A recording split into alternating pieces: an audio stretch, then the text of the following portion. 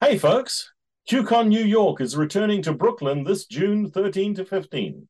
Learn from over 80 senior software leaders at early adopter companies as they share their firsthand experiences implementing emerging trends and best practices. From practical techniques to pitfalls to avoid, you'll gain valuable insights to help you make better decisions and ensure you adopt the right organizational patterns and practices. Whether you're a senior software developer, architect, or team lead, QCon New York features over 75 technical talks across 15 tracks, covering MLOps, software architectures, resilient security, staff plus engineering, and more to help you level up on what's next. Learn more at qconnewyork.com. We hope to see you there. Good day, folks. This is Shane Hasty for the InfoQ Engineering Culture Podcast. Today, we're taking a slightly different slant. We recently recorded the Culture and Methods Trends report, and due to a technical glitch, we lost all of the good opinions and points of view from my colleague Ben Linders. So Ben and I are sitting down today, and we're just going to chat. We're going to talk about what we see as the trends, and we'll let the conversation go where it goes. Ben, great to see you. It's been far too long. Thank you, Shane. I was hoping to meet up at QCon London, but unfortunately I couldn't make it this year. But for sure, I'm going to be back next year and hoping to see you in person again. Indeed. And I don't feel too sorry for you. I gathered that you were scuba diving in Indonesia, so it wasn't exactly a hard loss. No, that was great. Yeah. So Ben, at the high level, what are the big things that are happening that you're seeing in the work that you're out there doing and in the InfoQ articles that you're pulling together and the news that you're writing? Because you are one of our most prolific news writers and article contributors or editors in the Culture and Methods tracks. What's happening? I think there's a couple of topics and trends that are happening in there. One of them being psychological safety, which is getting more and more attention. And I'm very happy to see that because I think it's an important topic which has taken a hit due to the pandemic and everything that happened after the pandemic. So a lot of people are feeling less safe in their daily work, have more or less lost their trust in the company, also due to the layoffs that are happening right now. Not just the layoffs, but the way that they are happening. So psychological safety in general has taken a hit, and this is hurting teams all over the world. So it's an important topic to work on. Another thing I still see is also retrospectives and people trying to get more benefit out of the retrospective. And where retrospectives have been there a long time, I'm seeing a kind of revival of people looking into better ways to do them and making them more productive. So that's a couple of trends that I'm seeing next to stuff like working on the culture in organization, which is also very important, and finding ways to set up and to improve hybrid, distributed, remote teams, which tends to be the norm right now in organizations. Some pretty big points there. So let's dig into psychological safety. It is a buzzword. It's a really important element, but I will say that I see it in many organizations almost as lip service. I don't see as much as I would like of that genuine, blameless culture where it is safe to take a risk, where I can make a mistake and know that my colleagues are going to support me rather than attack me, where when something goes wrong, the manager or the leader or the VP or whomever doesn't turn around and say, who did this? They turn around and say, what can we learn from this? How can we prevent this? And we've got a long way to go, I think, to get there. Yeah, and that's my main worry. Like, I think we were on the right track. If I look back at 2019, 2020, that was also when this topic started to get a lot of attention and teams working on that. It took a hit in 2020 and the years past that. So I think the topic itself has only become more important right now, given the situation that we are in. So there's even a higher need for teams and organizations in general to develop this. And I agree with you when you talk about the lip service, because this has really come from the inside out. This is something that has to be a true belief to make it work in organizations. You can't just come in and do a couple of meetings and then expect people to be safe. It's a very complex behavior. All the aspects that are in there that have to fit together to make this work. And the only way that you can make them fit together if you really truly believe in it. At least that's my opinion in this. For our listeners who are in positions of influence, the technical leaders, how do they create that? How do they live that psychologically safe space? Well, I think one of the things that they can do is start small with this. Start within your own group, your own team, some of the meetings that you're doing yourself, where you're convinced that this safety is important and you really want to live the safety. Start with just a small group and start working on it and start building on what you have already, instead on trying to initiate some kind of grand skilled up safety, because that's not going to work anyway. So explore what you have, build on that, and pull out any successes that you have due to psychological safety. If you see like, okay, here's a couple of learnings that we wouldn't have had if we didn't have that safety, pull that out, celebrate it, and show to the people that this is what's really helping in your company. And I think it's also a topic that needs continuous attention in there. And one of the ways that I found that can help to work on this topic is to use things like coaching or gamification to work on certain aspects of psychological safety, try to explore what's happening there in the company, more or less as a way to make it safe to talk about psychological safety, to talk about some of the parts in there, to work on some of the parts in there, and to step by step improve that safety within your own team, within your own group, and then look for ways to expand it or to sparkle others to work on this. I think that's the way to approach this. Yeah, work within your circle of influence. And I would add to that the honesty and vulnerability. So if I'm a team leader and I do slip and something's gone wrong and I turn around and say, how could this have happened? Acknowledging that, no, that was not appropriate. I'm a human being as well. I make mistakes and I'm trying to get better at making this safe environment. So the vulnerability of the leader and showing that even if it's not something that they've built the muscle yet, that they're working towards it, creates that safety within the team. And as you say, then working beyond that. Yeah. And I think this can be a balance, because this also depends on what kind of behavior, what kind of culture is there in the company. Is it allowed for somebody who's in a leadership role, whether that's management leadership or technical leadership or an architectural role? Is it allowed for somebody to say, hey, I fucked up, but we can learn from that? Is that okay in the company? And in a lot of companies, that would still be a challenge to do that. I come back to the Gandhi quote, be the change that you want to see in the world. Exactly. Be an example. Having given people the high bar to go and do this, and honestly, I know from working with many organizations in my own personal situation, it takes time, and it's an amazing thing to see when a team has that psychological safety as the foundation and they become that high-performing, effective team. But one of the tools for moving towards high performance is retrospectives. And you mentioned people bringing in new ways, better ways of running retrospectives. This obviously is a topic that is close to your heart. What does a great retrospective look like?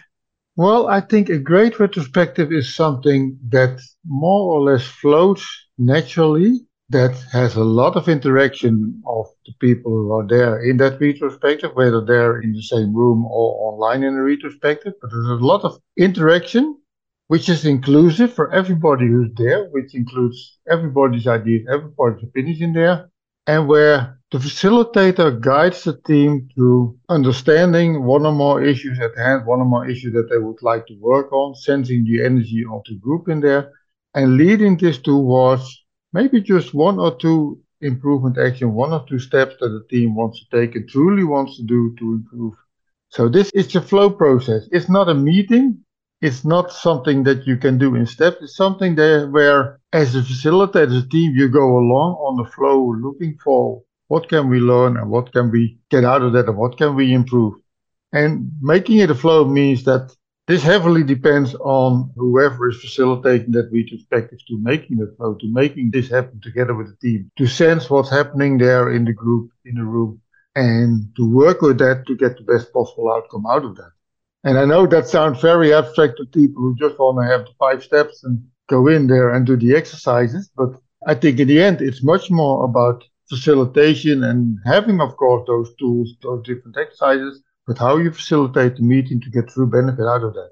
What would some examples of those tools, those exercises be?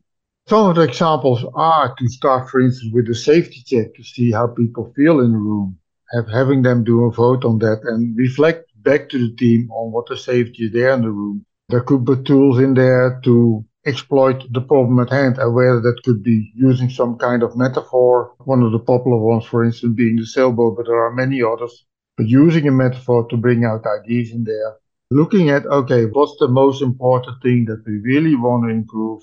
Using some kind of dot voting or consensus to align on just one or two topics in there and then agree on what you want to do next.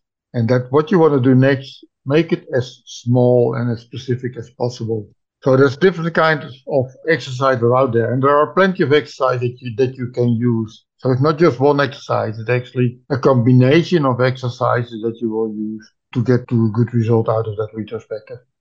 I think you and I sit in the space of retrospectives are such an important part of team evolution, team formation, and so forth. But for those who perhaps are not as aware of these practices, why should somebody, a team leader or a team member, encourage the retrospective? How is it different from, I don't know, the post-implementation review that we're all so familiar with? Well, this is actually something where I would wonder, should you really impose or maybe even encourage it? What you're looking for is a way for teams to deal with the issues that they are facing. And it could be a retrospective meeting, which is the way that it's now been popularized in Agile. But basically, it can be any point in time where you step back from the situation, take a little bit of distance and look at, okay, what's happening here? What can we learn from this? And how can we better deal with the situation that we are facing right now? So this is much more about a mindset of, okay, we're not going to accept the situation as is, but we as a group, as a team, are in control. And if there's something that's bothering us, we want to work on that. And taking the time for that, then saying like you should be doing retrospectives. And what you see in more mature teams actually is that they still do the retrospectives, but they do also a lot of improvement and reflection sessions and putting a stop somewhere halfway a meeting like, hey, what's happening in here and can we learn from that?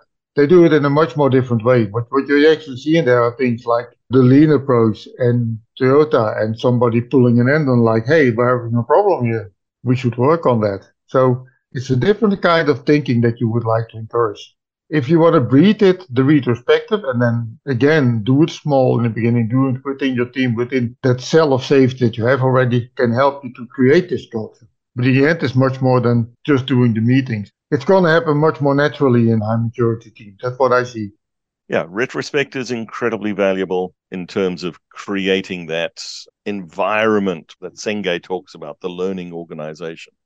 What else makes a good culture? And how do we encourage great culture? I think one of the ways to encourage a great culture is to first align on what would great mean for your team or your organization. So what are the kind of things that you would like to see in your culture? What are the kind of things that are important? And one of the exercises that I often do with teams when I start working with them on culture is to give them a couple of cards that I pull from a deck on culture cards and just ask them to pull out cards in there. And those are cards with just one word, which for them are important, which they would say, yeah, this is something that I would like to see in my team. This is some kind of behavior, some kind of thing, mindset that's important for our company and our culture. Because if you want to create a great culture, I think it's important to align on what are the important things in there that you really want to see in there. And this can be different things for different teams, for different organizations. It's much more important to have some alignment and then to see, okay, this is something that we want to improve. Let's work on that. Than trying to define a big culture thing and trying to implement that. Again, we're in the be the space that you want to be the change that you want to see. Exactly. And the other thing is, and this is something that I see it in retrospect, but I see it in a lot of things I work with teams, is focus. You want to explore the issues or you want to go broad initially to get an overall picture, an overall view of stuff. But then you want to narrow it down to, okay, what is it that we're going to work on? right now? What's most important to us right now? Which is actually, when you think about it, pretty agile. You're doing the same stuff with your team as you would like to do for your customer. What's the most important value that we want to deliver? Okay, let's make sure that we work on that stuff. Let's make sure that we have those user stories prioritized to deliver this to our customer. The same way of thinking applies to your team. What's the most important thing that we're struggling with right now? What it is that we would like to see different tomorrow or next week? And how can we make that change possible? So it's again focusing that energy. And I think what's important in there is just to start working that there's no right or wrong. And this is where I see a lot of agile coaches and scrum masters who are struggling because they have an idea like this is what's important for this team. This is what they should be doing. This is what they should be struggling with. And I think in the end, it's much more important what the team feels that they are struggling with than what the Scrum Master thinks or what the Agile coach thinks that the team should be improving. I tend to say the team is always right, even if they're wrong, because they're going to figure out along the way that they improved the wrong thing and they're going to find out what's the right thing to improve. But even if they start working on what turns out to be the wrong thing, it's still going to be a learning experience. As long as you keep it small enough, you're not wasting a lot of time. That gives us a bit of a segue. The team. Our teams today are hybrid and remote. The unit of value delivery for most organizations now is a team. It's not the single hero. It's not the individual contributor. It's the work of a team that brings great products to life in the world. And I've certainly seen with the shift through the pandemic and beyond, that shift into remote and now into hybrid, where sometimes I would look at hybrid and say it's hybrid hell. But people don't want to commute to the office to spend 7 hours on Zoom calls. The stats, the research is saying most knowledge workers want to get together in person occasionally, but they want to be able to work remotely most of the time. The specific numbers are different, and different people have different contexts, of course. But how do we make this hybrid stuff and the remote work? How do we retain the great teamwork when we start working in this remote and hybrid way? It starts with laying the foundations for your teams, which is mostly in the relationship and people getting to know each other. And what I see as a difference here is that traditionally, these are things that were done, for instance, in project by organizing 1 or 2 kickoff days, getting everybody together, working on, okay, what is this project about? Also working on what is this team about? So trying to build this team culture in a couple of days, and then the project was taking off. If you look at the remote and hybrid team, you need to take a different approach on that. First of all, half day or even longer sessions online are simply not going to work. They're going to exhaust people. It's going to be too much. So you need to take this much more gradually and pick out different aspects over a longer period to build up that team.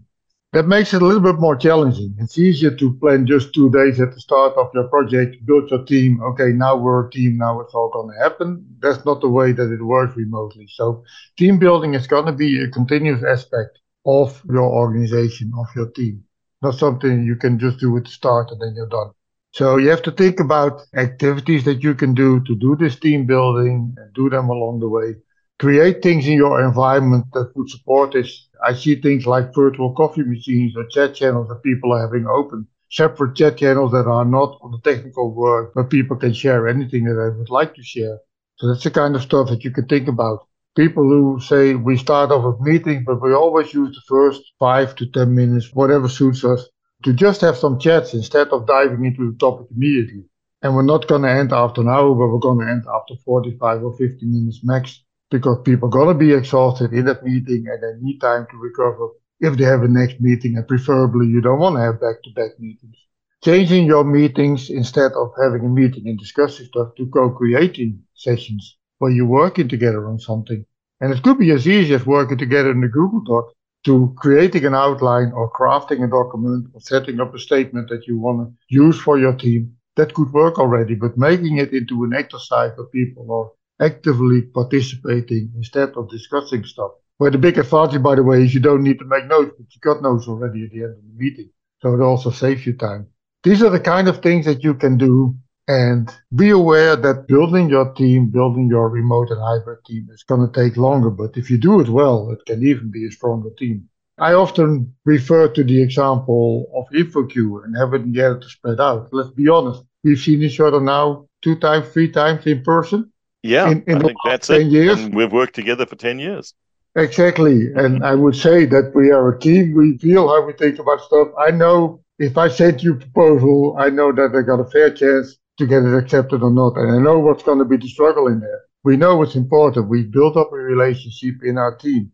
And we only seen each other 3 times during this 10 years. So I think we're the living example that you can build teams while working remotely on different sides of the globe. Yeah. It can be done if you take your time for it and if you do it. And interestingly, one of the trends that we identified was the asynchronous element of the work. And if I think of the way that we as the Culture and Methods team on InfoQ work, it is largely asynchronous. We're communicating using the asynchronous tools. Email is most common, but we also use Slack. And the fact that we're time zone offset by 12 hours or more doesn't matter. We've got a clear understanding of what our, would almost call it an informal SLA between us in terms of how long we take to respond. Shared purpose, common goals. Yeah. And then we have the opportunities for synchronous work like this. We have a few of these calls a year, and every now and again, and as you say, I think it's been 3 times in the 10 years that we've worked together, we've actually got together in person. And when we do that, it's fantastic. Sitting down and sharing food and sharing the same physical space. There's something special about it. But we are an effective team. Exactly. And this is something also which has been built over time because you work on this relationship. You share your thoughts, you share your ideas. Like if it's something I'm wondering about, I share what my thoughts are and you respond to that. And we both feel safe enough to say how we feel about stuff.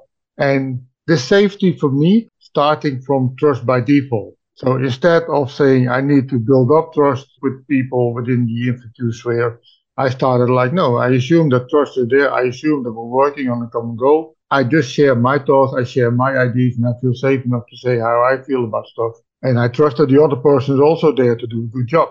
And if you start from that assumption, what I've seen, and this works for working together with the InfoQ editors and team, but also with the authors that I work with and the interviews that I do, basically that trust is actually there. So 99 out of 100 times that works out fine, probably even more.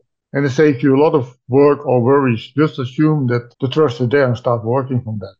So yeah, teamwork can and does work effectively in that remote environment and in the hybrid. The hybrid space, I will say, is often harder than the fully remote, because one of the hardest things is when you've got a group of people coming together in person and some, maybe 2 or 3 or more, are not there with them and they are trying to connect, often through poor technology or low bandwidth. In my experience, that quickly devolves into a bit of an us and them situation, unfortunately.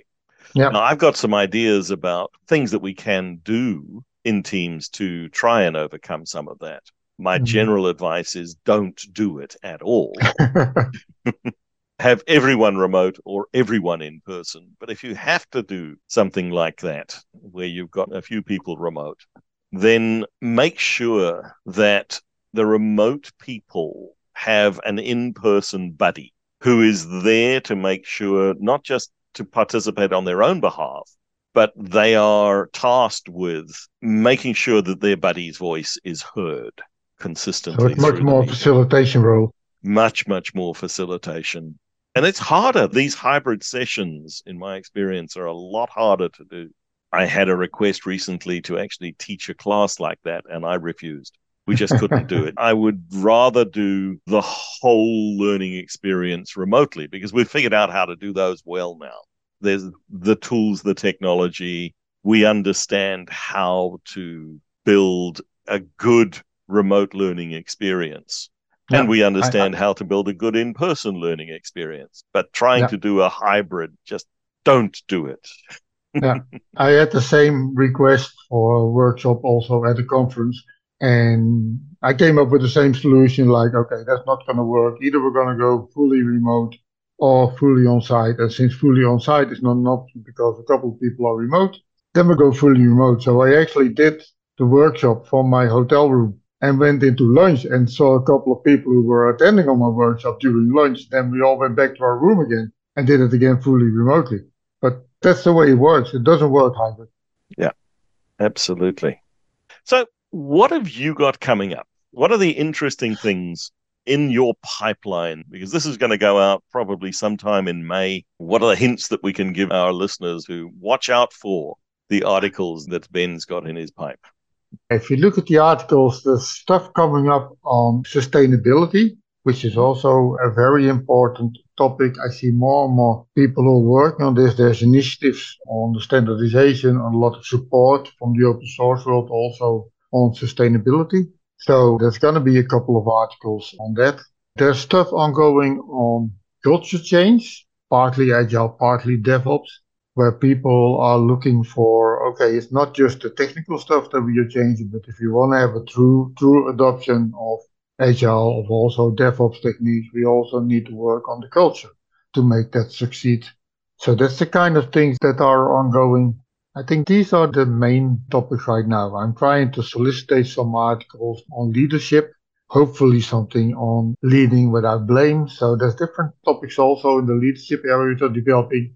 The thing in there which makes it differently from a lot of stuff that we are doing already, or a lot of stuff that's known already. And by the way, there's a big gap between what's known and what we're doing. There's a lot of things which we know but have not been adopted generally already in the industries. So you're looking for a way to bring out those golden nuggets to the people like, hey, this is something that can be done. And by the way, this is how people are doing it. This is something we can learn from.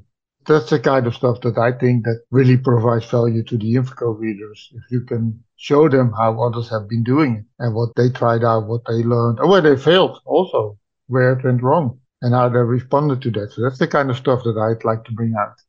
Well, Ben, it's been great to be together synchronously, have this great conversation. Really just want to acknowledge the great work that you do on InfoQ, the articles that you're bringing, the news that you're writing, and just say thank you and encourage our audience to follow Ben Linders. He's got good stuff. Thanks so much. Thank you.